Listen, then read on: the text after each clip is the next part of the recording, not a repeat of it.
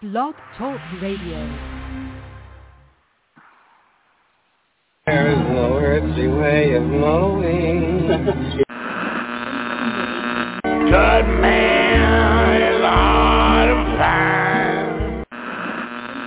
Which direction we are going. That wrecked the El Camino. It would have been GWH.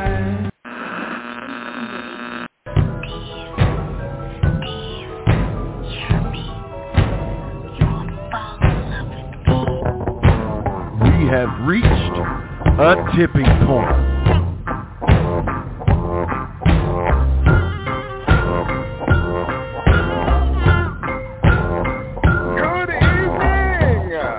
Good evening and welcome to the tipping point.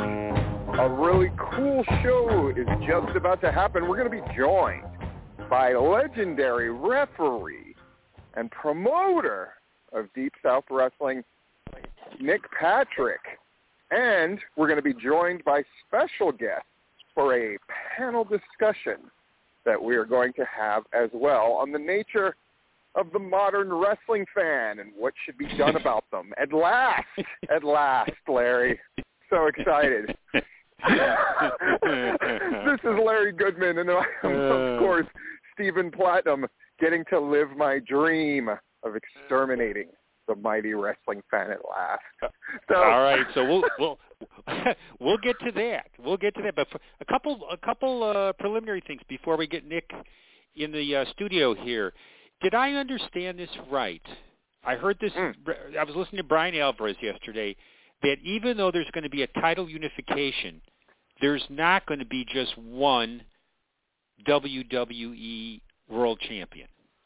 Did I understand that right? They don't know what unification means. Yes. In fact, there's not going to be just one champion. And apparently there's already arrangements for whoever wins that match betwixt Roman Reigns and Brock Lesnar will have the only world title for about a minute until they basically have a second world title. So whoever represents whichever brand, then the other brand will get their own world champion. So enjoy the specialness of it. And in addition to other special things happening at WrestleMania that aren't really special, Vince McMahon is supposedly going to wrestle, but he's not going to wrestle because it's going to be Austin Theory in his place, I'm sure. Yeah. Right. Well, thank God for that he's not going to. And let's hope Stone Cold is limited so that he doesn't get hurt. And hopefully we can fish out Gilbert as well. And they've sold 55,000 seats out of the 100,000 seat venue, which is, again, nothing to be ashamed of, most certainly. But they've been BOGOing tickets for more than a month now. So really? I suppose the pressure is on to see if they can fill up that building, more for the visual than for the financial part of it. Again, it's just one of the weird things about wrestling, where at least it seems like a WrestleMania isn't yet immune to this idea of, well, we really should try to sell this thing out. And apparently their return trip to Madison Square Garden, they are now realizing, boy, that looked really bad when we sold 3,000 tickets. So we're going to try to do a little better. They're loading up on that show, aren't they, now, to try to sell as much as... Yeah. Hey, speaking of ticket sales, I checked how things are moving for the Game Changer show in Atlanta on March 12th. Ooh. Looks like they're right now they're at about half full. Looks like about 325 out of a possible, right around there, out of a possible 650, maybe 350. So just a little over half full so far, with about 10 days to go before the show. But I mean, Nick Gage signed that exclusive contract that means that he can only wrestle, apparently, at every single promotion. that I see bringing him in. So I rip on GCW a lot. I think it is the oddest promotion in terms of the things that they choose to do. I just find it to be an incredibly bizarre promotion. Well, I will say they have two good matches, at least two very interesting matches signed for Atlanta, which is they've got, what do I want to say, Nick Wayne versus A.R. Fox. And who's got, they got Nick Wayne and A.R. Fox, and then Gresham's got a really good match, which I'm forgetting who he's got on. Cardona will be on the show. Effie will be on the show. God, it's escaping me who Gresham's got, but there's a real good Gresham match on the show too. So that's interesting. That's probably enough to get me there. Oh man, yeah. I mean, between GCW's there, ICW is in Chattanooga for the Iceberg Tribute Show. It sounds like Anarchy did a fantastic Iceberg tribute as well. Shout out to Anarchy drawing was that the biggest crowd in their history for a wreshling show? What? Who's saying that?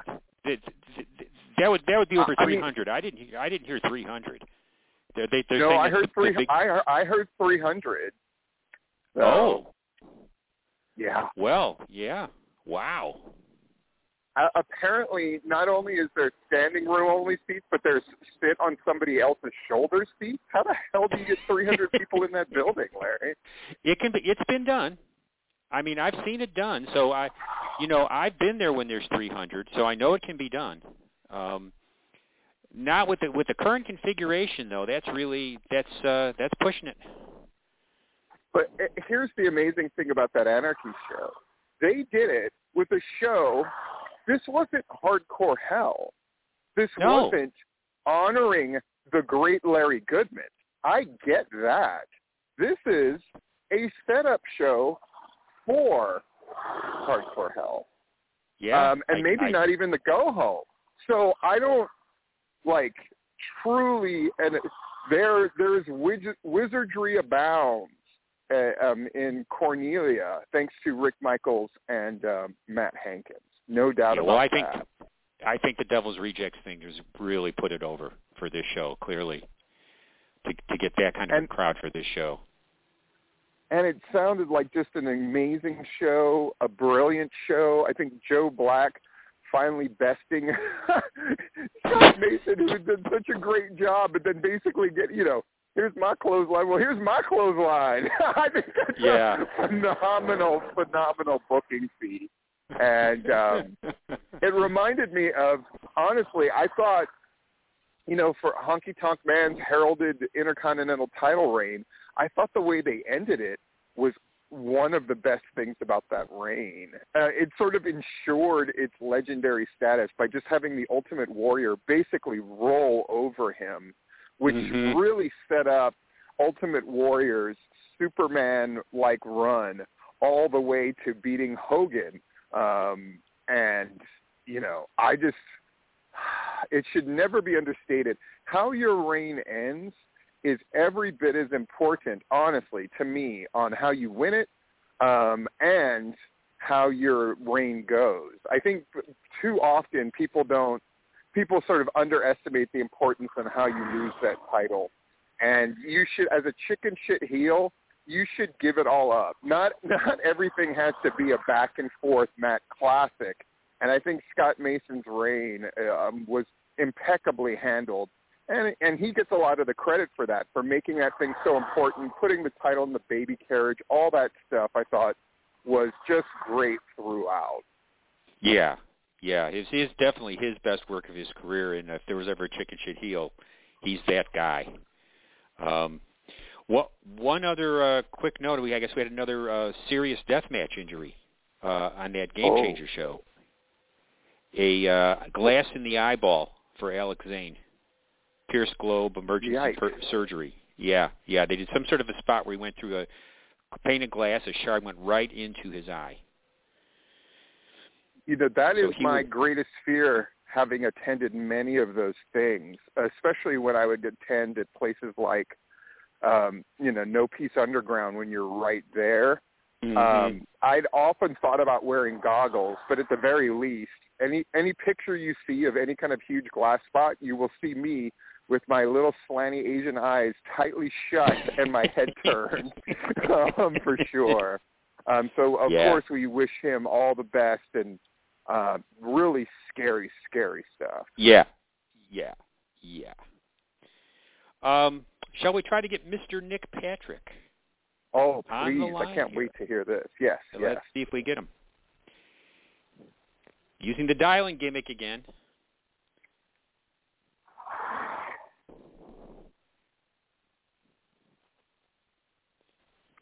Larry, dial him up just like the using a lifeline here on our who wants All right, to be a yes, millionaire.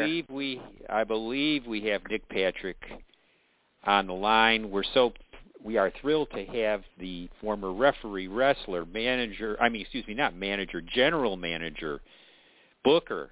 What hasn't he done in wrestling? And the masterminding the revival of Deep South Wrestling. Welcome to the Tipping Point, Nick Patrick.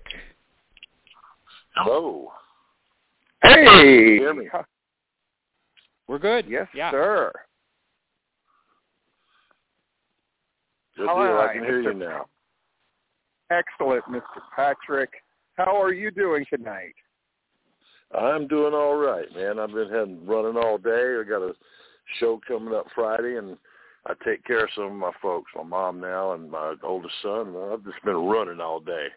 And I am kicked back and ready to talk, man. What's going on? How y'all doing? Doing great. So, Nick, my name is Stephen. I'll fire up the first question. Sure. Obviously, you've had a storied career, to put it mildly. At what point do you feel like you made the transition from talent to office? Or has that always been kind of a part of your thing? At what point did you start getting more involved in the wrestling business beyond a guy who was just basically hired to be a referee, to be a wrestler? At what point did those kind of things start creeping into your career? When Pop and I first opened Deep South is when I started learning about managing and the business end of things more. But then I got on with WCW, and then eventually after that with WWE, and I didn't really play an office role in WWE per se so much because they wasn't looking for an agent role when they bought WCW. And I was one of the few that was able to make the transition, so I just went with the ref job. And I was really kind of glad because, man, to be an agent up there at that time, I guess they call them producers now, you had to be really thick-skinned, and life was a constant test to see how much crap you take. And I just wasn't ready for that. I wasn't ready for that after a 12-year run with WCW. And as far as the office end in WCW, I worked my way up to being one of the road agents there for about the last year and a half that they were there. So I had worked my way into the office at that point too, and at the bigger level. How did you get a gig? How did you get a gig as a road agent? Is it something that just sort of you transitioned into? Did you just kind of end up doing a lot of the roles, and then eventually they made it formal? How does one transition into becoming a road agent for WCW back in the day? Well, I'd worked with so many of the guys, and from my earlier experiences, like from way back with Georgia Championship Wrestling, I mean, I worked with everybody from Thez to Cena as far as world champions go, and but whenever we would be like at TV, a lot of the matches that I had, they would want my input because I knew a lot about different people's styles and finishes and what was working and what wasn't working because I was working all the shows on the road, and so they valued my input. And I'd actually, when I did go to WWE, they didn't want me so much as they made me a head ref eventually. But what they wanted me to do, because Vince pulled me aside because I could remember tons of crap, because back when I was with Georgia Championship Wrestling. They didn't have 5 refs. They had one guy a lot of the times. Everybody was so amazed when I did that NWO pay-per-view by myself. But hell, I've done a lot of shows by myself. You know, I wasn't the only one, but back in the day, you know. But anyway, well, I'm sorry, but what was the question again? I got all rattled off about doing the NWO show all by myself. Oh no, great. Hey, Nick, I want to go way back to the early '80s. You know, that I go back that far of going to shows in Atlanta. So I first saw you as a referee, and I was really curious about you're going from referee to active wrestler, like in the mid '80s, and your run as an active wrestler. Can you talk about that a little bit? Yes, well, I always wanted to be a wrestler. You know, like I grew up in the industry. My first gig in the business, I was in the 6th grade. I ring announced a couple of times, and you know, I'd go on the road with my dad in the summertime when he was in town, and there was a couple of times that that somebody didn't show and they needed somebody to do this or to do that, you know, and I was in the 6th grade. My first gig, they threw me in the ring as a ring announcer. And in it was a little like a National Guard Armory type building. I think it was more of an agriculture building or something. But they didn't have a microphone or a megaphone or nothing. And here I was scared to death. I was that kid that in class, if they called my name to read, I was like, oh, good God. You know, I'd be hiding behind people because I didn't want to talk in front of people. You know, I was very shy. And now all of a sudden they're going, and Pop was like taking me and throwing me in the deep end. So, the kid can do it. I was like, oh my God, I can do it. And but I did. I got in the ring, and I just had to yell. I'd say, and in this corner, I was pointing with my little finger. And I guess the guys got a kick out of it because they let me do it a couple of times. And I was making like $10 back in, I was in the 6th grade when I did it, but that was big time for me. It was my first introduction, and I mean to tell you, I was scared to death to get in front of people, and but it helped me, eventually now I learned how to cope with it, I mean, still even to this day, you get nervous working in front of a crowd. If you don't, then you don't have passion to me. And Pop always said that, you get to where you don't, it's like, you just cruise through it, and something is missing there, you know what I mean? And,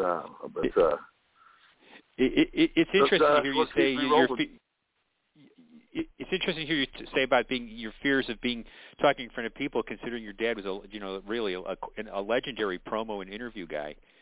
Yeah, it's, you wouldn't think, huh? But, I guess I got that from my mom's side. My mom's fairly quiet, but then I come out of my shell now. Yeah, I know.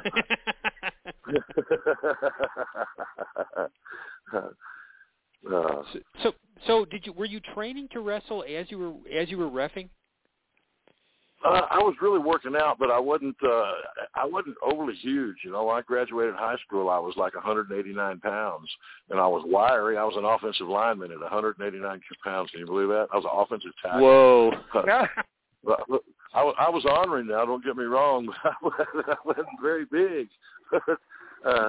Anyway, I just kept working out, and the referee thing popped up. It was just the first thing to happen. I was going to college part-time. I just got out of high school, and my family moved to Missouri because my dad got a booking job up there. He just wrapped up in Louisiana, and he wanted to be home with his mom because my grandma was starting to fail in her health, and my uncle was, sitting up there and starting to have heart problems and stuff. So he took the booking job back at Central States, and we moved back to Missouri for a year. That's where all my family came from. I was born there, and actually that's where I broke in. I was going to college, and I was going to a town with Pop. I was going to Fort Dodge, Iowa, and a blizzard hit. Oh my God! I mean, hell, yeah, and wow, it kept going.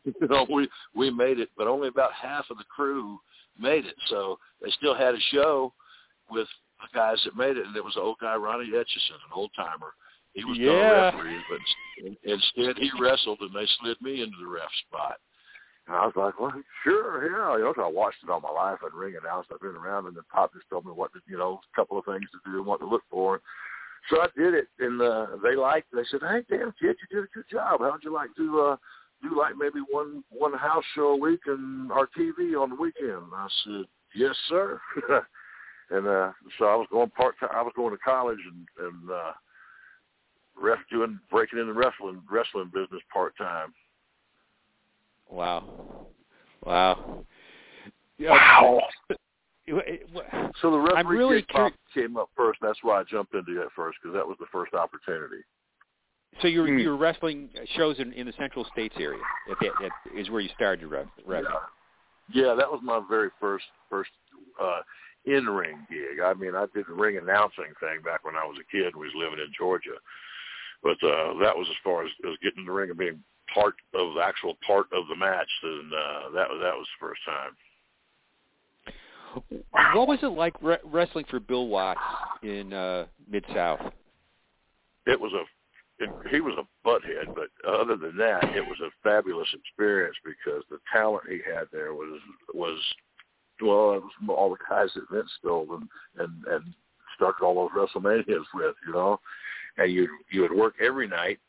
I was there for 6 months and had 2 nights off, and I worked with somebody different every night. And, yeah, I worked with. I mean, you'd work nights. You'd go out there with guys that sometimes you just go out there and you keep your ears open and your eyes open and your mouth shut and listen and learn. And then as you go out there some nights with guys that were just absolutely freaking horrible, and you'd have to try to figure out how to get something out of it, you know. And so that's how you learn. You know, you're just somewhere different every night. You know, you could be in the ring with JYD or Ted DiBiase or Eddie Gilbert or one of those guys one night, and then the next night you'd be some guy you've never heard of before, and he's out there, and he wants to grab a rear chin lock and sit there for 15 minutes. And I'm like, wait a second, now I'm trying to keep a job.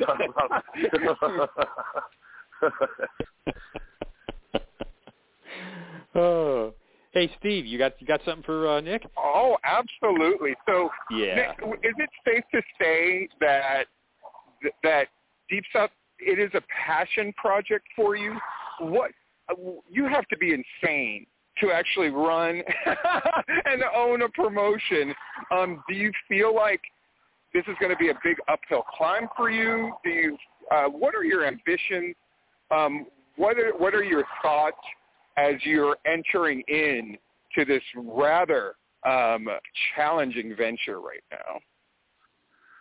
I'm not looking to try and corner the wrestling market. All I'm trying to do, it all started up, we had the old Deep South equipment, and we had it stored up, and Pop had split his ways, had gone separate from WWE, and they had a lawsuit going on and all that stuff. So we had all the equipment put away, and Pop's got a big metal building on his property. And my youngest son was thinking about training to wrestle, so we set the ring up and kind of turned it into a little gym in there because we had all kind of weights and, you know, just stuff, you know. And he got to where he was really way more interested in the technical end of it. But I still had the ring set up, so I had a couple of people that, you know, were looking for a place to work out, and then the pandemic hit and all the gyms closed down, and so I had a handful of guys that was looking for a place to work out, and then I was letting them work out there.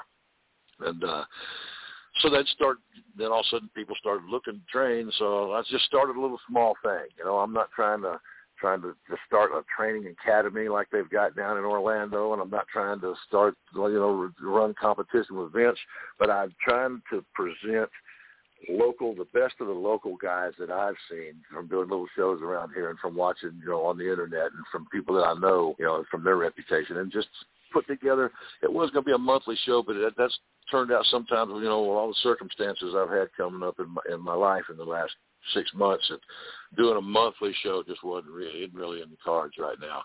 But I'm just trying to showcase local guys that are trying to get looked at, and some of them have been looked at. A lot of them have been looked at, but for one reason or another hadn't broken through onto a main roster somewhere or whatever, but they still have the drive and they still have the passion, and they go out and they know how to perform.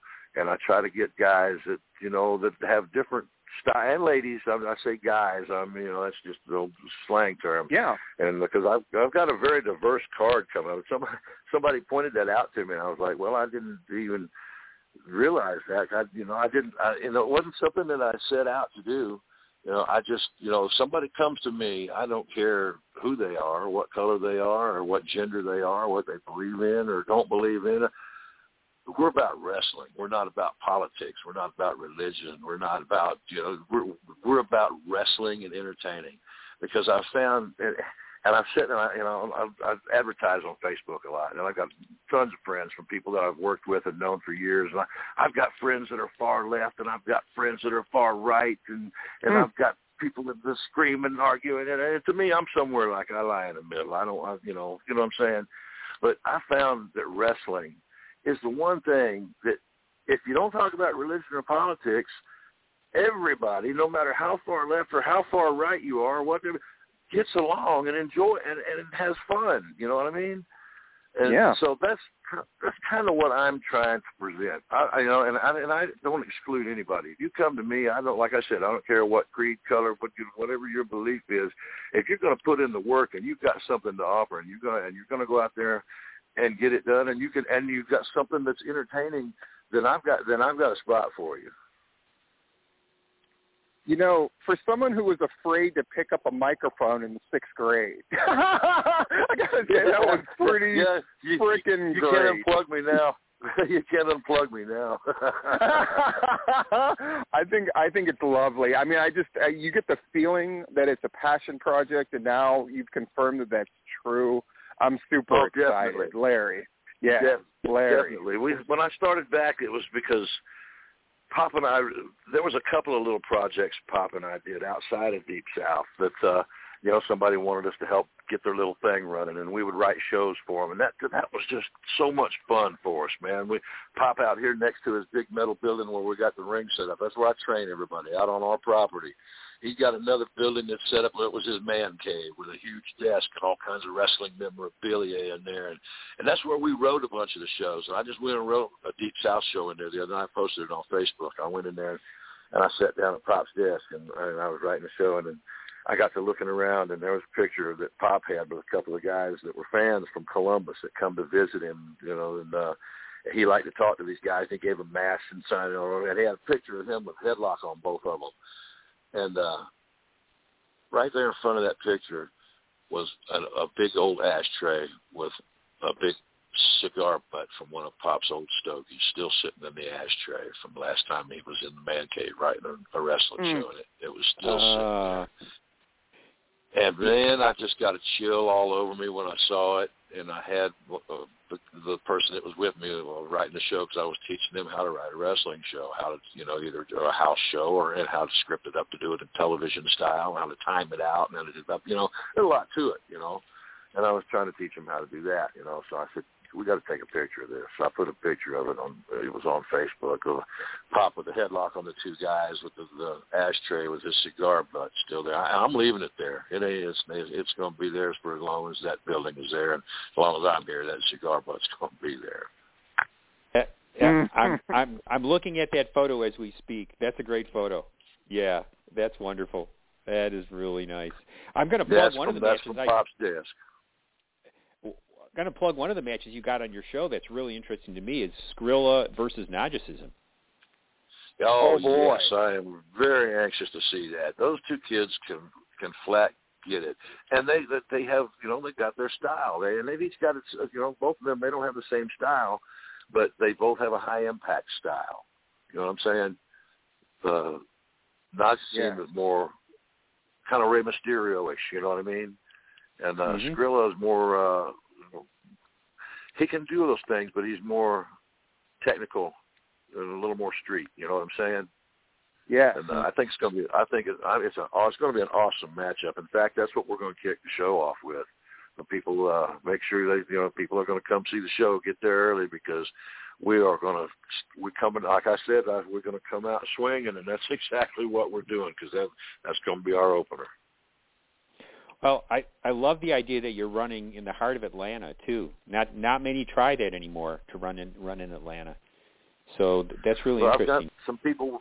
Yeah, I've got some people working with me that it was actually their idea, because they live out in that area and they're way more familiar. Because I'm old country boy, old South Side boy, but they're more familiar with the areas and the locations, the venues and stuff. And this is a whole new venue. I don't think they've ever had wrestling there. It used to be a church, and now they've turned it into a studio. So I'm really anxious to go there. You know, it's like you said, it's inside. You're running in Atlanta, man. That's cool. We're inside the perimeter, and we're going to be rocking. We got a good show lined up too. So some of the kids, all the kids.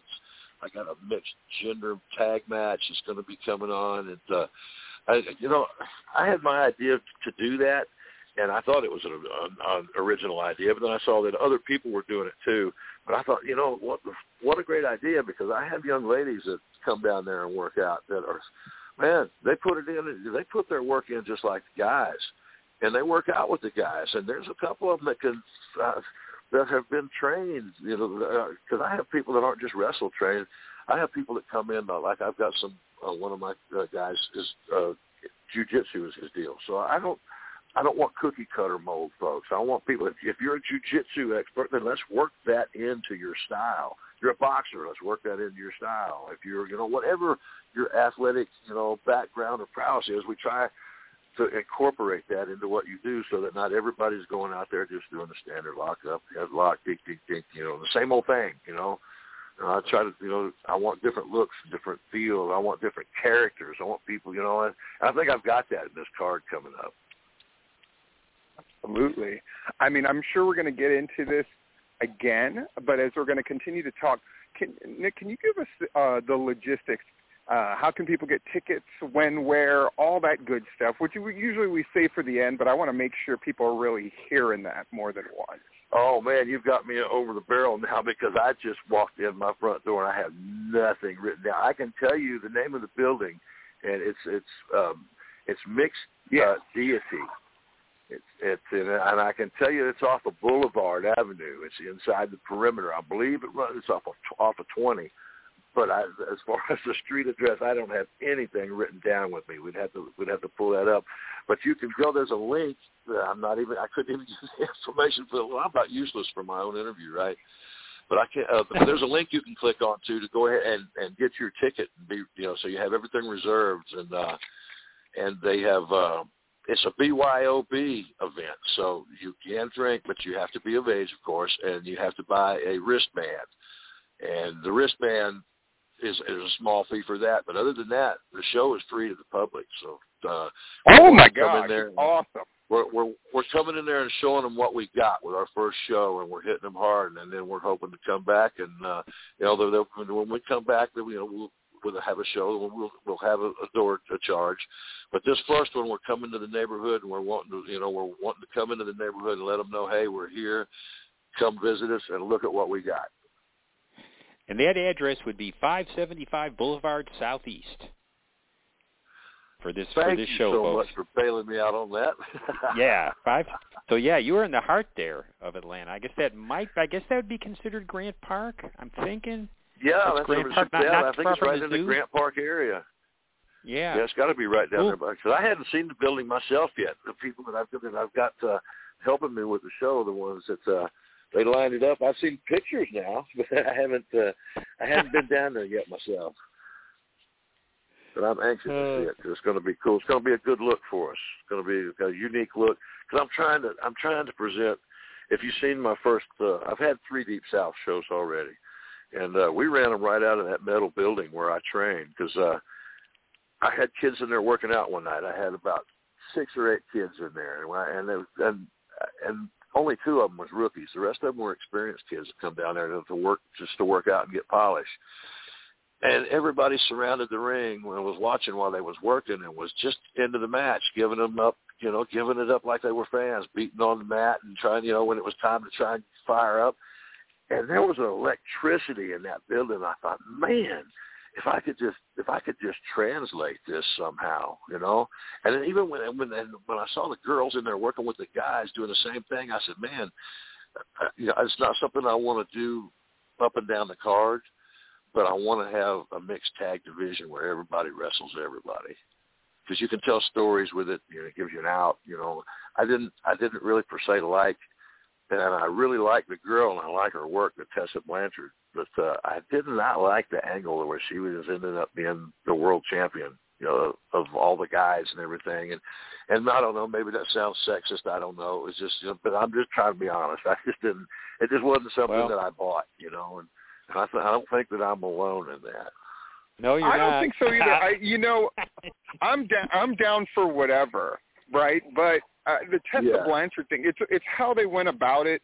I think Sami Callihan was probably the right guy for her to work with. But I mean, her ascending to the title match was ridiculous. Watching her throw around and beat up Brian Cage looked so ludicrous. I'm convinced that I thought the Brian Cage stuff in particular just looked what it looked like was what it was, which was a big, huge, strong guy carrying and basically throwing himself into moves. I thought that there was just so many other ways they could have gone about it, and that was the part that really got me, honestly. Yeah. Hey, Nick, one more. Go ahead. I'm sorry. No, I was just saying that I was thinking by keeping them in tag matches, you can tell stories. You can mix them up. But if somebody starts to get in trouble, you tag out. You work as a team. If you think you see two, you tag your partner. Watch old Rock and Roll Express and Midnight Express matches. When you tag and you're tagged, it's not just one person getting in and doing something and then, okay, now I'm going to tag you in. Now you get in and you do your thing. It's people working together as a team, and I think if you're doing that, you can do it and have it still make sense. If somebody starts to get in trouble, you scoot, you spook, boom, tag, you get out. And you can tell stories with it. That's the main thing, because at the end of the day, that's what we do. We're telling stories. Mhm. Mhm. Yeah. I had one other memory lane trip question I wanted to ask you about, which was your thoughts on the whole your run as the NWO referee. Oh, that was a blast. I had so much fun doing that. That was, that's probably what I'm most noted for. There was a couple things that I always get asked about. I get asked about that one match with Hogan and Sting, and that was supposed to have been a fast count. That's always gets asked, and the NWO stuff too. Those are the two things that were the real standouts that people ask about. But the NWO thing was an absolute blast to do. It was a lot of fun, and I actually had some heat there for a while. Yeah, you did. I mean, I had to have Doug Dillinger in a couple of towns actually have to help me get to my car and stuff. I was like, oh wow! You don't get a whole lot of heat like that anymore. It's kind of funny. I seen JBL have to have that done when he was doing this thing with Eddie Guerrero. And down in South Texas especially, there was a couple of towns where you had to have security help him get to his car. And it's like, man, we told them it's sports entertainment. Did they not get the memo? But you want folks to buy into it like that. That's what we do. If they can forget that, I compare wrestling to like magic. People know that magic is a magic trick. They don't want to see through it. You don't want to see the wires hanging down. You want to think, holy crap, how do they do that? And if you just, I compare wrestling to doing the same thing. It's you keep it tight. You give them something that whoa, that had to hurt, or whoa, he's really mad. Or you give them those things. You don't just say, you just don't expose it. I'm not so staunchy old school kayfabe, but I am kayfabe enough to where, I hate it when promos and when guys are doing shoot promos and they just come out and just openly talk about the angle that they're doing and sitting in them, it's like, well, let's keep some of this a mystery so it's still entertaining, Yeah.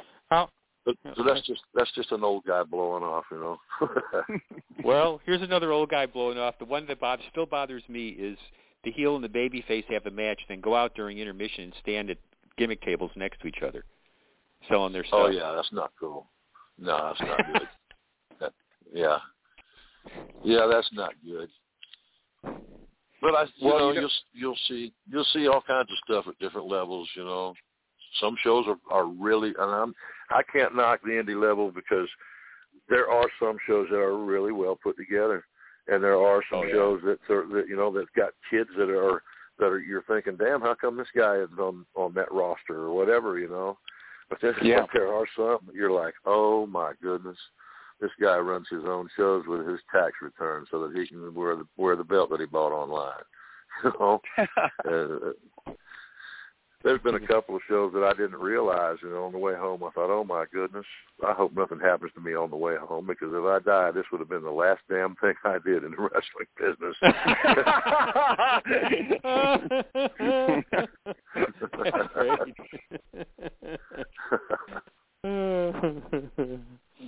Well, Larry, you know, in addition to Nick Patrick interviewing him, we were going to have a discussion, Nick, which we'd love for you to be a part of.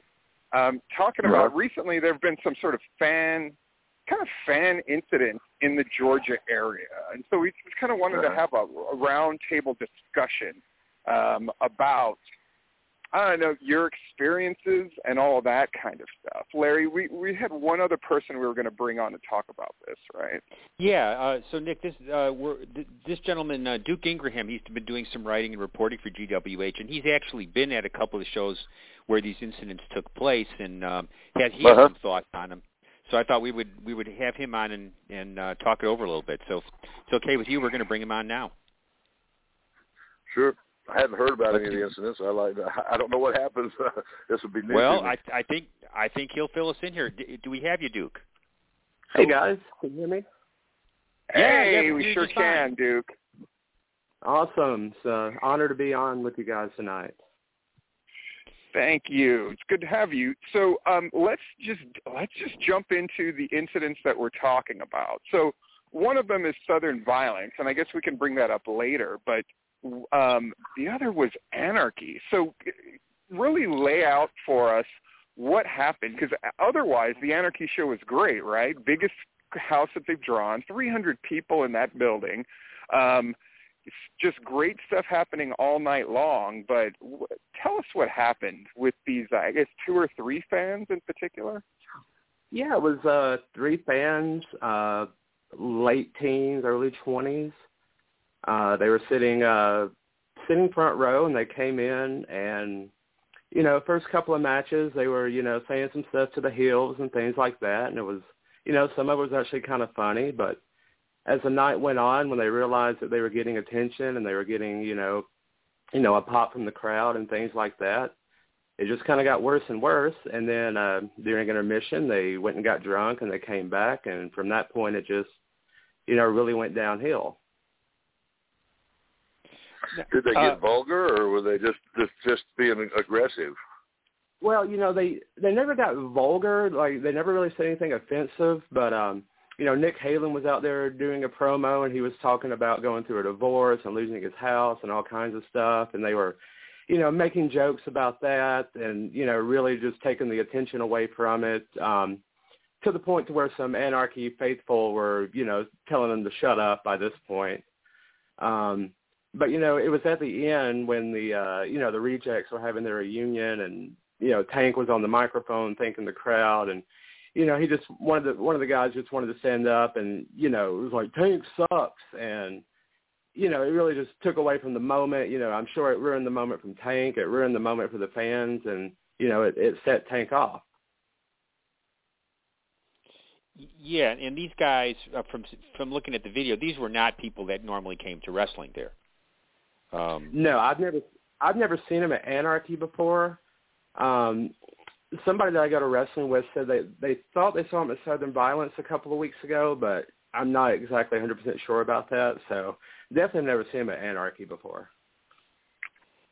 And then, of course, at Southern Violence, the incident in question was basically somebody using the N-word. Now, different people give different stories that, oh, he only did it, like, in the main event. But then other people, including a referee who worked the show, said he had done it throughout the night. Eventually, they threw that guy out, but not before he was there. Just, I think all of this stuff seems to have the common theme is wrestling fans who are pulling focus and making it about themselves. And I think that's the sort of common denominator of this. It feels like it's gotten out of hand. Now, wrestling is a very unique thing, right? Like, you want heat. Nick Patrick's talking about having to have a security guard because he's a heel referee, right? in the late 90s, right? But it's about fans who are basically ruining the enjoyment of other people in the show. I think that's a pretty much a common thing we can all agree on. Like, that's what you don't want. There's fans who are making it about themselves. How are you going to stop that, though? I mean, it's our job to try and get a reaction out of the people, and you're not always going to get the reaction that you want. And if they're not being vulgar, and they're not using, dropping F-bombs and and being vulgar, then I was always taught that if three drunk teenagers can steal the thunder from what's going on in the ring, then the guys in the ring aren't doing their job. And I'm not trying to get heat on guys or independent guys, but that's the bottom line. It's our job to dictate the tempo to what goes on. And there's always, and it's a hard lesson to learn. Big crowds, everybody thinks that big crowds are hard to work. Oh, my God, you're going to be in front of 10,000 people. You're going to free. Those are easy to work, because those people are happy to be there. They want to be there. They're sold out. Most of the time, the lid blows off the roof off the first tackle at a house like that. It's them little shows that where you can hear two or three people talk. Those are hard, but you have to learn from that. You can't kick your feet and cry about that. It's your job as a professional wrestler. If you're going to be a professional wrestler and it's going to be your job instead of a hobby, then it's your job to control the tempo of that. And it's your job to be in charge and entertain the people, and to not let three drunk teenagers take over and let them get under your skin to where you lose control. Then you're not in control of the situation. And if you're not entertaining the people enough to where they're popping on what you're doing, they're popping off of what these three drunk kids are saying, then you need to get somebody in that ring that can get the people to pop. That's a great point. I wonder about security's role in a thing like this. So you got guys, they're not throwing anything in the ring, they're not jumping the rail, they're not using vulgar language, but they're disrupting the show in the sense of disrupting the enjoyment of other fans. So what does security do in that situation? Well, hadn't done anything wrong. Last I checked, this was the United States of America, where you've got free speech. True enough. I can only speak for myself. So, at Platinum Championship Wrestling, I don't know if anybody could even get away with this today, but whenever you had somebody who was going out of their way to disrupt a show, that's what we're talking about. Like, somebody who's just, and it's not that it hasn't always existed in wrestling. Definitely, we're in an age where the WWE has literally branded its fan base, right? WWE Universe, where ECW made it a thing to highlight individual fans. They had names, right? Their Hat Guy and their Faith No More guy, and those guys saw themselves as what they were. And this isn't just like a drunk, unruly thing. I think this is like just beyond the pale. So in Porterdale, we would just have a guy who was just determined to wreck the vibe of the show, right? I'm gonna boo the baby faces. I think it's the guys interrupting Tank's thing. So it's this sincere-ish moment that everybody's into, but these guys at this point are so beyond the pale that it's like, I'm gonna just shit on this moment, right? The equivalent of, Ric Flair giving some heartfelt thing, and all of a sudden somebody just bellowing out from the crowd in order to ruin the moment and draw focus for themselves. Those kind of fans, when I saw it, what's the difference of that and John Cena going out there doing his thing, and half the people cheering for him and the other half saying John Cena sucks? Let's go Cena, Cena sucks. Let's go Cena, Cena. And what's the difference? You kick out half of the people. That half of that crowd that thinks that Cena sucks, boy, that sure ruined the moment. Let's kick all of them out. True, but I mean, what about if somebody's having like a more sincere moment, right? A quiet thing. They're cutting a promo. It's this WWE doesn't delve in that realm anymore, right? But other promotions that do, if you're going to try and jerk a tear, if you're going to try to jerk a tear out of an independent crowd and expect everybody to get on and not have one person fart at it, then good luck.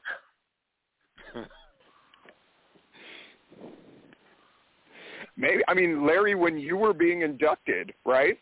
So, yeah. I think that's apropos. So Larry's being inducted into their Hall of Fame in that building.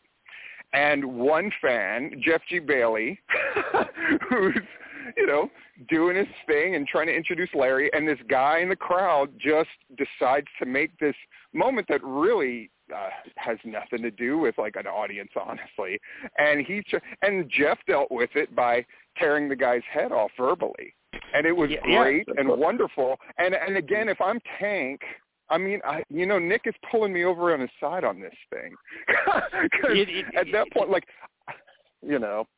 Yeah, to Nick's point, that thing at the induction thing, I mean, Jeff took control of the situation. There's no way that fan was going to control the situation.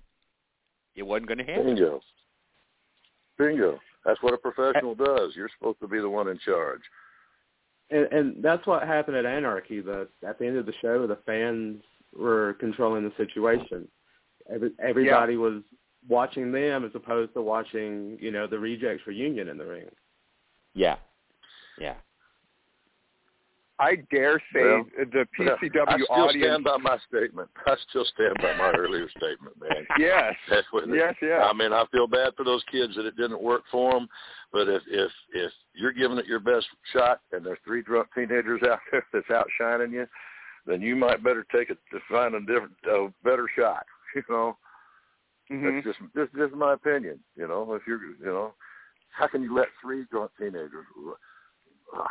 It's wrestling, Nick, guys. what? I mean, a tender moment. I understand you want to have a tender moment and all that, but it's wrestling, for goodness sake. People are going to boo. People are going to yay. They're going to have that. That's what they're come to do. Not everybody's going to be on the same page. They come to. It's our job to give them that release so they can. Here's their chance where they can look at somebody that can whip their butt and then just tell them off. You know what I mean? And nothing happened. It's a release. It's a way to escape reality. And there's always going to be that, hey, everybody, look at me person. But hell, you're going to get some of them in the locker room too. So it's how can you shut this? I just don't get it. You're supposed to be the one in charge. And it's crazy. And I know everybody wants to have this serious drama moment. And I understand that, but it's wrestling. Come on. So are we drawing the line at vulgarity? Definitely. And I do. It depends on the crowd too. Now, there's different kinds of wrestling crowds, and I don't. Yeah. If you kick people out from vulgarity, then ECW wouldn't have been able to have a show. Heck, one of their stars stole the whole effing show. I mean, it was part of dropping an F-bomb was part of the gimmick. To me it depends on the crowd and depends on where you're at. If you know what kind of wrestling company that is, and that's their gig is to go out there and throw weapons and cuss and then cut fingers off and shoot bombs, then you're going to see some offensive stuff. But if you're going to see a family entertainment, then somebody that's going to jump up and use vulgar language and and make somebody that's there with their children uncomfortable, they got to go. Yeah. And Anarchy gets a lot. Anarchy gets a lot of families, and there were a lot of children in the crowd. And I was talking to a wrestler last night, and we were talking about it when Tank was on the mic, going back at the guy. Any other wrestler on any other night, they would have cut the mic because of Tank going back. Some of these kids need to do. They need to watch some stand-up comedians and find out how they cut off the loud marks. I mean, it's so simple. You just look at them. Yeah, I remember my first beer. You know, and you just kind of laugh at them and make them look stupid and carry on with your thing, and you don't acknowledge them anymore. You know, once you've made them look stupid, then they just make themselves look even more stupid the more they keep running their mouth. You know, but you can't kick them out as long as they're not using abusive language or threatening language. You know what I mean?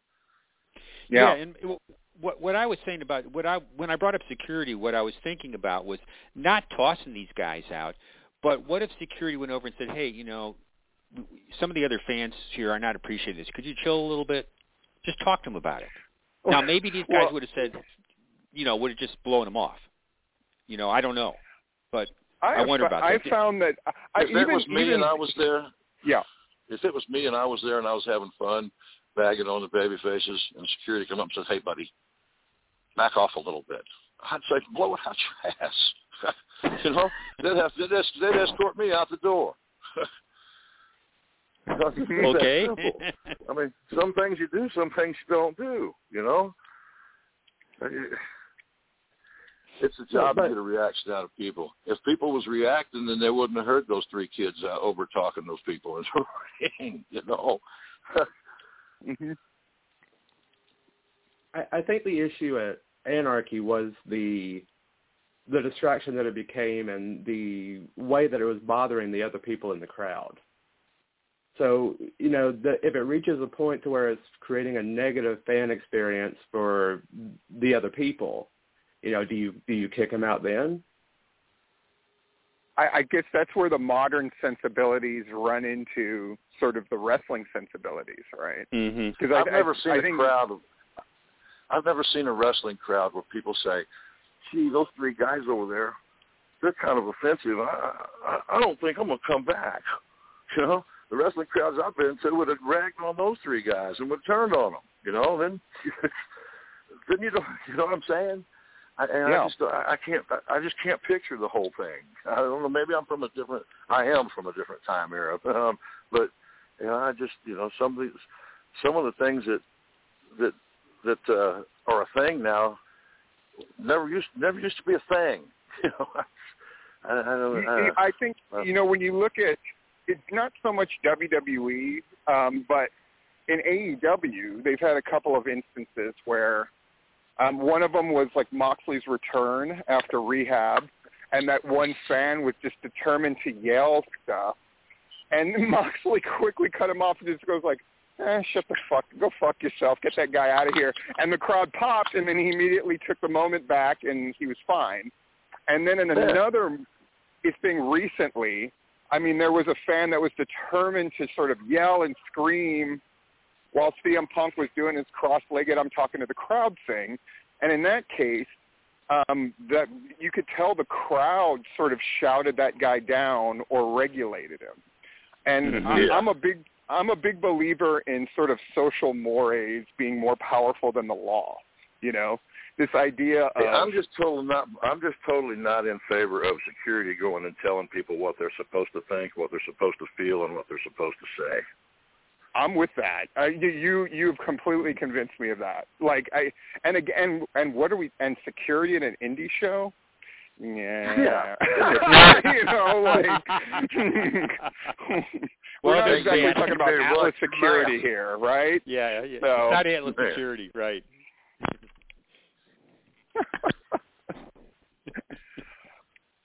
But and you know, I think we can all agree. You know, the guy saying the N-word at Southern Violence, that's in the realm of the vulgar and beyond vulgar. And again, they can argue all they want. Oh, we didn't want to interrupt the meeting.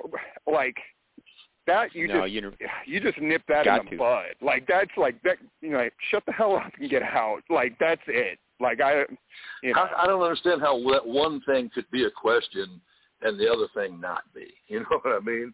That's how mixed up the priorities are at some of these shows. That's what is so frustrating sometimes. That's like one of them shows that I talked about earlier. Boy, I hope I make it home safe.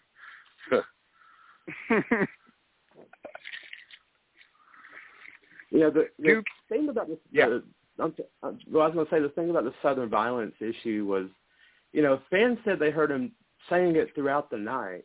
And I can't imagine that a fan hearing that wouldn't go to security or somebody at some point. Yeah. But that's because security is some dude who didn't want to buy a ticket who they put on a shirt that said security, right? Like, we're not talking again about paid. One of the kids, it's one of the kids that's getting trained at the wrestling school that they slap the security shirt on. That's what that is. Most of the time. The most successful security, quote unquote, crew I ever saw in an indie show was Gangrel has, or he had the Wrestling Asylum, right? So they were students of his, but clearly trained and told what to do. They were sort of evenly spaced, and they were more there. They weren't there as a negative. They were there as a positive, right? So you would come in, they would greet you, they would say like, oh, if you have any questions, I saw that there were a couple of seats over here available. You might want to think about that. We're going to get started and blah, blah, blah. And I remember thinking like, this is like the freaking Chick-fil-A of wrestling. Right? Like, this is crazy. And I thought, my God, why doesn't everybody do this? You know, it really created this great atmosphere. Even if I didn't, you know, I was a drunk dude who certainly wasn't going to be afraid of some 19-year-old whatever. But I might, you know, that kid was super cool to me. I'm going to be cool. Right? That was the atmosphere. And I would encourage that. You know, an ounce of prevention is worth a pound of cure, right? And we're talking about throwing people out or having security talk to them. Mike, I think just setting up a proper atmosphere will help take care of, if not all of this, a lot of it, certainly. Yeah, exactly. Yeah, and that's a good point, because the atmosphere at Southern Violence is very much one where the fans interact with the wrestlers more. You're very close to the ring. The wrestlers enter through the fans. There's a lot of banter, you know, back and forth, even between matches between the wrestlers and the fans. So the name of the promotion is Southern Violence. I mean, if that isn't just begging for drunken assholes, that sounds like the king of the drunken assholes. Are they the ones that was upset because somebody was talking through a tender moment? No, that was the N-word show. That was Anarchy? Okay. Okay, I'm sorry. That is not the keep calling it the tender moment. It's wonderful. Yeah, that tender moment thing this flabbergasted me, man.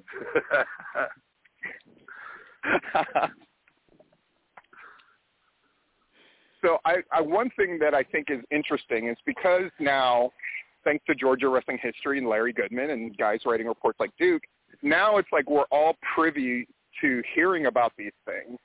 And I imagine what I'm hoping is that people kind of realize, like, I think Nick's point's very valid, right? Wrestling fans are wrestling fans. I mean, I'm not going to sit here and lie and say I haven't been the smart-ass dude in the crowd. I mean, could you imagine when I used to go to AWA shows in Hawaii? We were the worst. I grew up with my dad as a heel. I grew up with my dad as a heel. If I ever went to the shows in Atlanta when I was in high school with my buddies, me and my buddies always cheered for the heels. It was just what we did, you know. I mean, you would kick them out. I don't know why. You know, it just don't make sense. I mean, I remember, you know, we go to the WWF would do runs through Hawaii, but usually they were incredibly terrible shows, right? They were the C-list show at best. And so Nikolai Volkov was in the main event against George the Animal Steel. So he's sitting there doing the Russian national anthem, which in Hawaii is a different feel altogether. They're generally not like rah-rah America. But people were like, you know, booing. My friend Ray stands up and and he's in his like CCCP like hockey jersey and he's like saluting Nikolai Volkov, and people started throwing cups at him, and we thought it was the greatest thing of all time. We just thought it was wonderful, you know. That's funny. But yeah, I mean, I think pretty much a consensus here. Vulgarity is where you draw the line, but you have to assess what kind of wrestling crowd you're around, right? You gotta read the room, social mores, and you know, when in doubt. Again, as Jeff used to always say, again, PCW. These guys and their crowds. PCW crowds to me were the roughest. We ran in the heart of Atlanta, right? Where our crowd was either smart mark wrestling fans or people that never went to wrestling, that only went because we were the weird thing in town.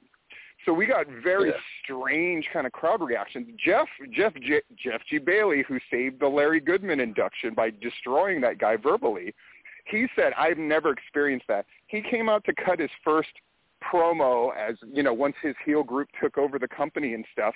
And all those guys, Matt Hankins and that whole crew who we dubbed Team All You Can Eat, all those fat dudes who took up the first row, just made white noise, Larry. So all they did was just go, ha, as a collective, as loud as they could whenever Jeff tried to speak. Literally just did nothing but just make loud noise. And Jeff was like, I've been doing this shit for 20, 30 years. He's like, I never experienced that, but you know what? He still won because, as Jeff says, I've got a microphone and you don't. So I'm supposed to win, you know. There's always that, you know, like the AWE crowds in Atlanta were notoriously at certain points tough crowds, but I mean, it was back and forth cursing between the wrestlers and the fans. But that's what you did, and the wrestlers knew what they had to do in that environment, and they did it. Yeah, and the fans expected that. Yeah, they did. You know, that's exactly what they expected. That was, you know, they had their fan base, and that particular group came to do that. You know, they didn't cater to the families. You know? No, it was not. Definitely I'm sure there were some families that went, but they wouldn't. You know, very they wouldn't cater few. to the normal. Very few at those shows. So it was okay in that environment to do that. Right. Well, guys, I love the discussion. I think we arrived at a pretty good place. I know there's a number of people. Gary Lamb, amongst others, contacted me and said he was going to be listening tonight. So. Hopefully we gave some little pearls of wisdom. For any last words from anybody on this topic or anything else, Nick, please tell us about the show one more time. Oh, man, we're going to have a great show. I got 5 big matches lined up, all good, experienced hands.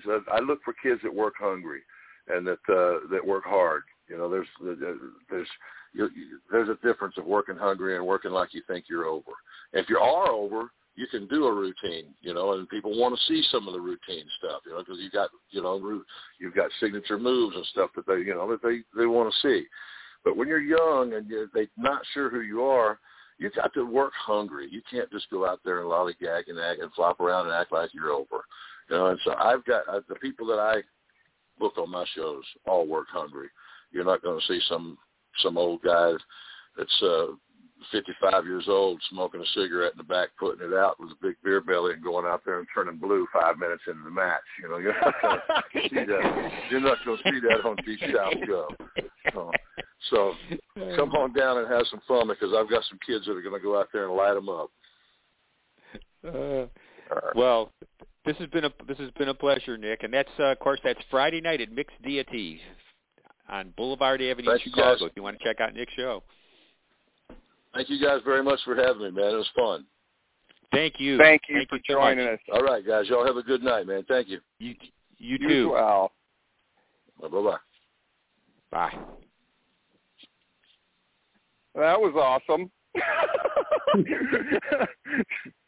So Duke, as the guy who, I mean, you get to more of the heavy hitter shows than anybody, even Larry at this stage, right? Yeah, I mean, you're a regular at Anarchy, you're a regular at Southern Honor, you're a regular at Southern Fried. And Larry can speak on this as well as a guy who's been all 3 of those shows multiple times. is there a difference in the kind of crowds that they get? I mean, the obvious answer is yes, but how are they different, those three crowds we're talking about? It's a pretty significant difference. The Anarchy crowd and the Southern Fried crowd are very closely related. They draw a lot of the same fans. I think they're within an hour of each other. It's a little bit of a different environment, I guess. You don't hear a lot of cussing at the Southern Fried shows. I don't know if that's just something that they've established, over the years. Like, that's something we're not going to tolerate. You do hear a little more of that. You do hear a little more of that at Anarchy. In Southern Honor, that's just a fan base unlike any other because you have so many people who are, just Gary Lamb fans. And, you have so many people who are just people who are maybe not even wrestling fans, but just live in Canton and know that this is an entertainment source.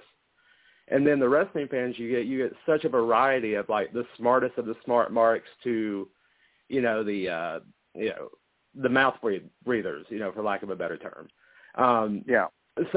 So from there, there it's really just a mixed bag as far as, the atmosphere, and it really just kind of depends on where you sit, honestly, because it's just, so many different fan types at Southern Honor. Yeah, certainly I would say at Southern Honor, definitely more vulgarity is allowed. I mean, I mean, for sure than at either of those other shows. You wouldn't have fans being vulgar at either Anarchy or a little bit at Anarchy, like Duke said. Definitely not at Southern Fried. That's not part of the culture. No, not at all. No, and it's weird because Southern Honor's in a church, so. Indeed, though it is a Gary Lamb church, so that's my asterisk.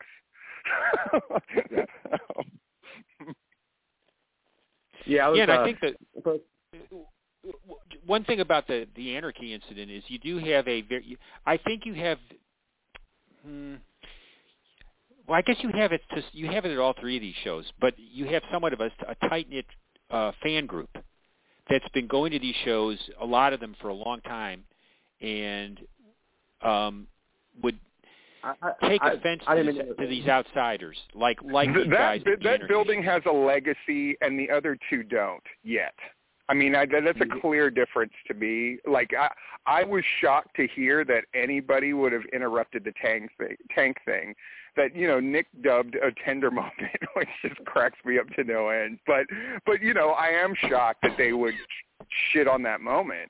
If nothing else, I mean, I'd be like, even if you were brand new and drunk as shit, I would just figure, like, read the room, right? It's just like, but again, at that point, that guy he doesn't care about anything, right? He's just like, I'm just going to say my shit to entertain myself and my buddies. So. And Duke, you said these guys, you were filming what they were doing? They were filming throughout the night, and I was talking to Hanson last night. We were talking about the incident, and I said, I thought I saw them at Southern Violence. They had said something about going to Southern Honor and Southern Pride this upcoming weekend. And he said, these guys could possibly be podcasters or social media influencers or some kind of personalities who are, trying to get, footage to put out there for whatever reason. And, if that's the case, then it's something that should definitely be stopped because they could easily manipulate that footage to make, Georgia wrestling look very bad. We actually had a guy like that. I didn't want to tell this story with Nick Patrick on because he would have been completely, horrified. But, when I went to one of the Porterdale shows, after I was no longer in control of them, right, and there was a guy who was just determined to hijack the show. And he was sitting there yelling stuff, so I listened for the first match. And then during the second match, I just walked over to him, and I went, hey, you know who I am? And he went, no. And I went, I'm the Platinum and Platinum Championship Wrestling. Shut the fuck up. And just walked away from him. And he got the most hangdog, sad look on his face. And then during intermission, he just didn't come back. And it was just another piece of all the times I had sort of I just wasn't. I mean, Harold J. Taylor, who was, part of the Team All You Can Eat gang, who took pictures of the shows. He was just a fixture in Georgia wrestling forever. Everybody knows who he is, right? But one night, I'm sitting there. I guess Nick would call it a tender moment, right? I'm going to cut this sort of like shooty promo. And he made some kind of comment or joke. And I didn't pause what I was saying. I rolled out of the ring, and I slapped him so goddamn hard his glasses flew off and knocked him to the ground. And everybody was horrified. And I went, nobody fucking interrupts me. And I got back in that ring. And, wow. Again, like the stuff that I did, I don't think you could really get away with anymore. But maybe you couldn't even then. But my thing was like, you're here to enjoy a show. And beyond that, the show isn't about you. Now, I'm going to give you the greatest. Like, that was my sort of unspoken contract. You're going to see stuff at this show that you're not going to see at any other wrestling show. And it's going to be the coolest experience. But I'm not going to allow you to take over the show. Even the Team All You Can Eat guys, now, I had an advantage in that I was on live commentary, especially in the early days, and I had a lot of experience in shutting people down or humiliating them, and I would do that. As the babyface owner, I would just tear our fans to shreds if I thought it was warranted, and they learned, right? They learned, and I had show after show to do it. I think that's another problem because even the shows that run more frequently, what does that mean? Once a month? Twice a month, maybe? That's not the same as I have to set the tone and then reinforce it with 2 shows a week.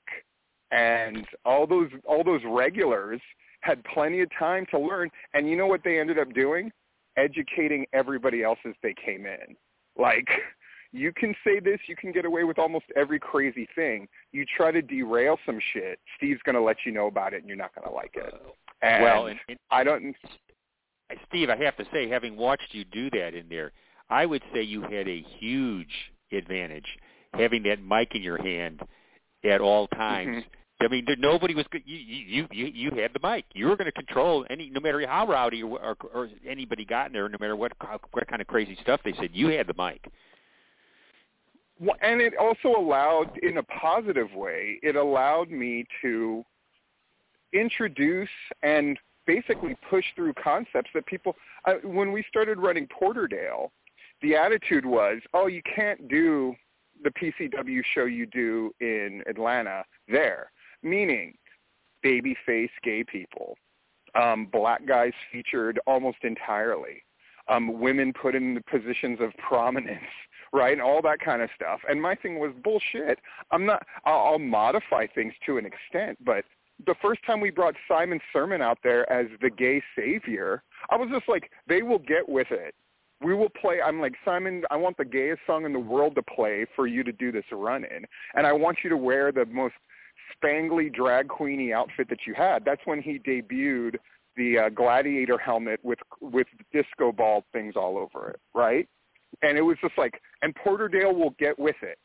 But I understood, because of my experience more in theater and having to wrestle all over the country. Again, the guys don't have that level of, I had to work in front of hostile crowds every night who chanted, "Litigator's dead," every time I would take a huge bump off of a balcony through a table.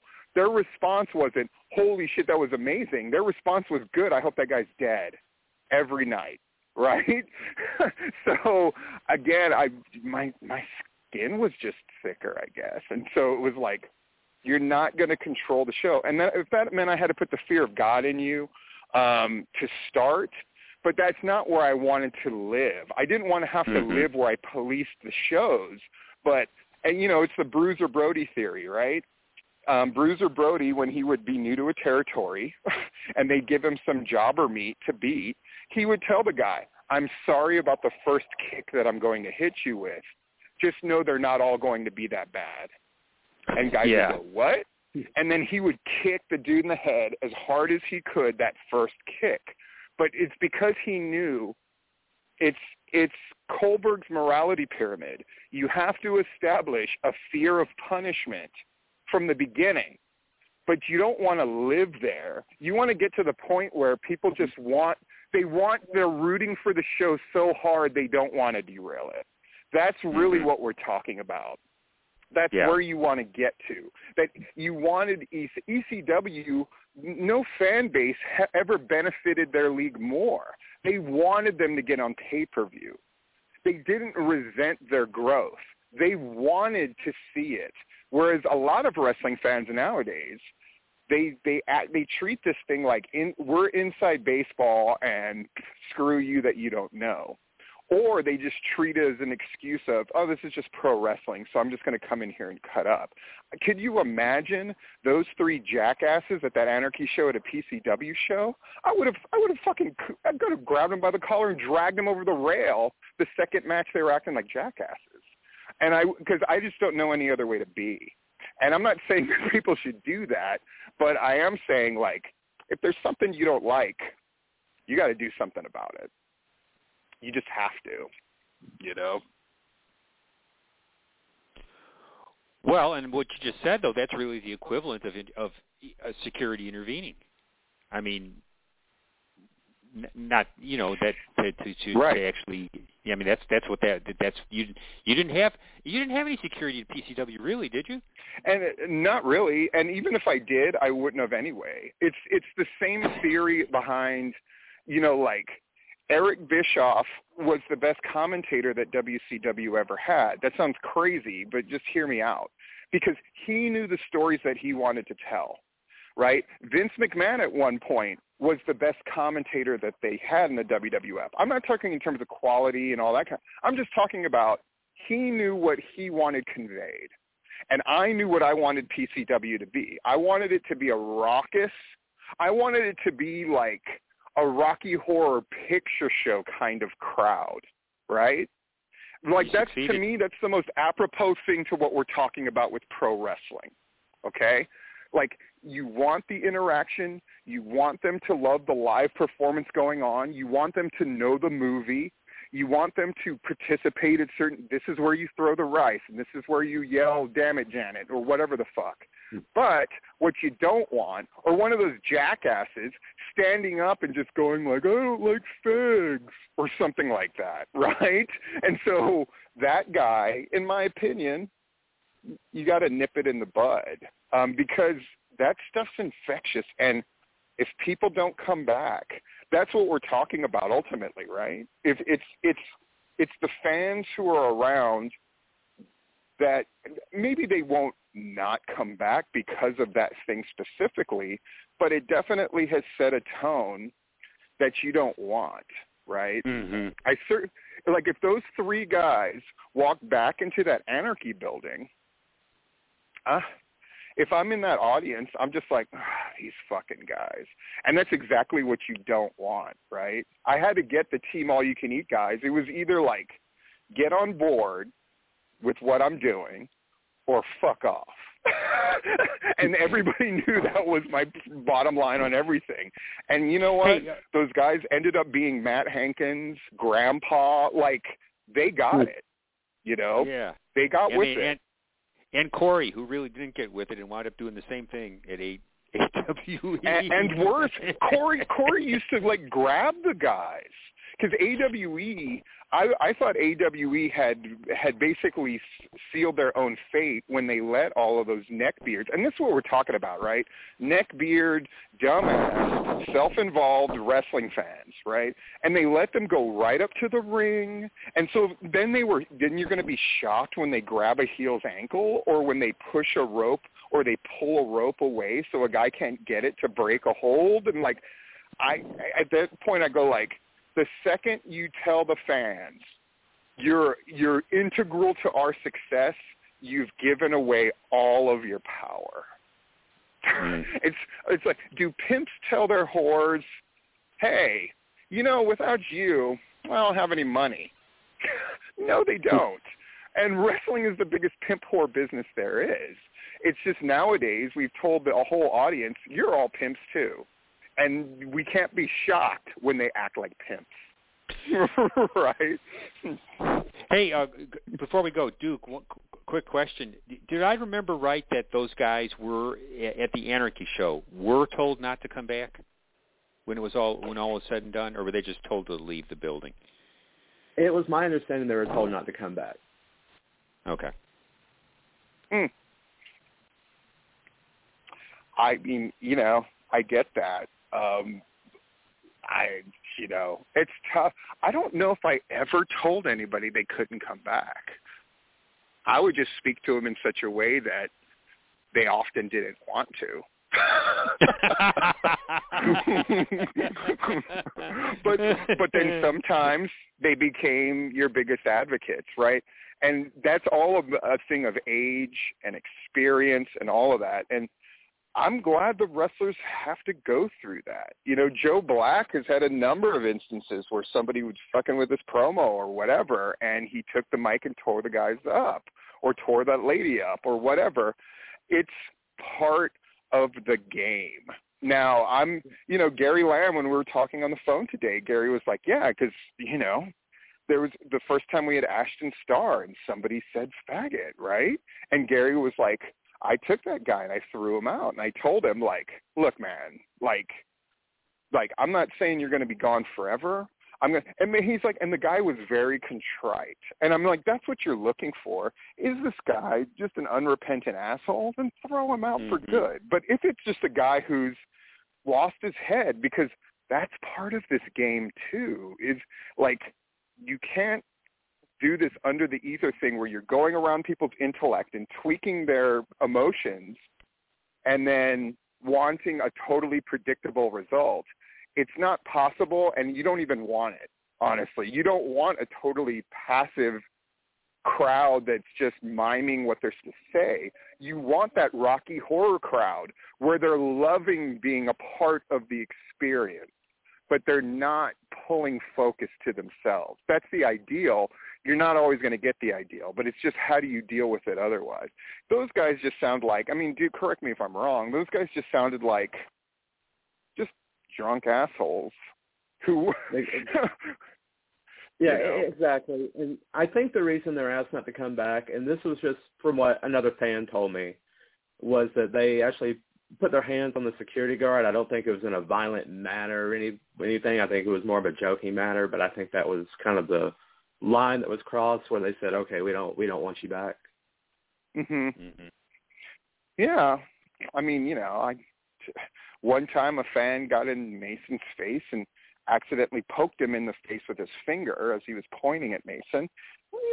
Grabbed that guy and dragged him over the rail and threw him in the middle of the locker room. He probably thought he was going to get prison raped, but I threw him down there, and I'm like, apologize. All he yelled was apologize. And I remember that one. Yeah. Go back to yeah, and the guy apparently did. He's like, oh, I'm sorry, but at first he was trying to make excuses, but then he just went no, you got in my face. And Mason admitted later, he was just like, yeah, I did get in that guy's face. And the Academy Theater was, for all the atmosphere that other people try to create, there was nothing like a hyped up Academy Theater crowd. You were literally a foot away from them.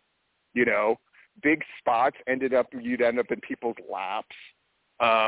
During very full shows, you were literally pushing your way through standing room only people to get to the ring. Ron Nemi still talks about it. He's just like, I had never seen a thing like that where we had to literally we're literally scrunching in our shoulders to get through the crowd to get to the ring. And immediately and Ron was like, and they immediately tore into me. They're just like, you're wearing basketball shorts. He's like, I'll never forget that. People are like, you're wearing basketball shorts. This is a show. Way to dress up, Ron, which is a line I still use because I thought it was one of the funniest things I'd ever heard a crowd say to somebody. Way to dress, thanks for dressing up, we're... Yeah. I don't know. So, Duke, I'm sorry you didn't get to experience this place, Duke. It was the ultimate in claustrophobic spaces for wrestling. As Steve has aptly described here tonight. Duke, where are you going to be? Are you going to be at any shows this weekend? We going to get any Duke reports? Probably going to be at Southern Honor this weekend. Great. Friday night, don't think I'll be anywhere Saturday night, and then possibly Game Changer the next weekend. Haven't confirmed that one yet, but oh boy, possibility. Okay. Duke, I'm going to put you on the spot. So at their last show, Southern Honor came out swinging, 500 people, a very into it crowd. What are they going to draw this show? Do you think they're going to hit 500 again? Do they have the pepper again? Well, every promotion's attendance seems to be up, and it kind of seems like a winter trend. January, February, March, April, attendance always climbs. But they have some heat too, based off of the the incidents last month. So I don't think they're going to hit 5. I think they'll be over 4, but I don't think they're going to break 5. Okay. We will see. We will see. Larry, where are you going to be this weekend? I think it'll be Action Friday night and maybe Southern Fried on Saturday. We shall see about that. Well, awesome. Well, thank you to Nick Patrick and somebody, definitely go support his show. It's going to be on Friday in the Atlanta area. And, there's a bunch of great shows, bunch of great stuff. Definitely gwhnewsandnotes.blogspot.com. I think between Duke, Rod, Larry, and now Jabari putting in reports all the time. I know I say this all the time. Has it ever been like this? Well, I can tell you with absolute certainty, there's never been 4 writers as good as the ones we have sending stuff in. That's never happened. Yeah. So thank you to Duke and Larry Goodman, and I'm Stephen Platinum. I'm not going to be going to any kind of show. I'm loosely planning on getting to the Pro Wrestling Action Show on March 25th. It's their first time on a Friday night instead of a Sunday in that venue in Sanford, Florida, where they've sold out every Sunday show. I don't even know what the Friday show is going to be like at that bar. It's going to be insane. And in any case, we will see you once again on the tipping point. Thank you, guys.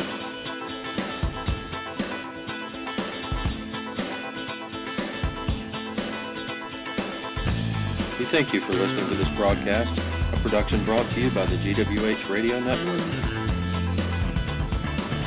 Stay tuned to GeorgiaWrestlingHistory.com for the latest information on upcoming events and more. As always, we thank you for your continued support.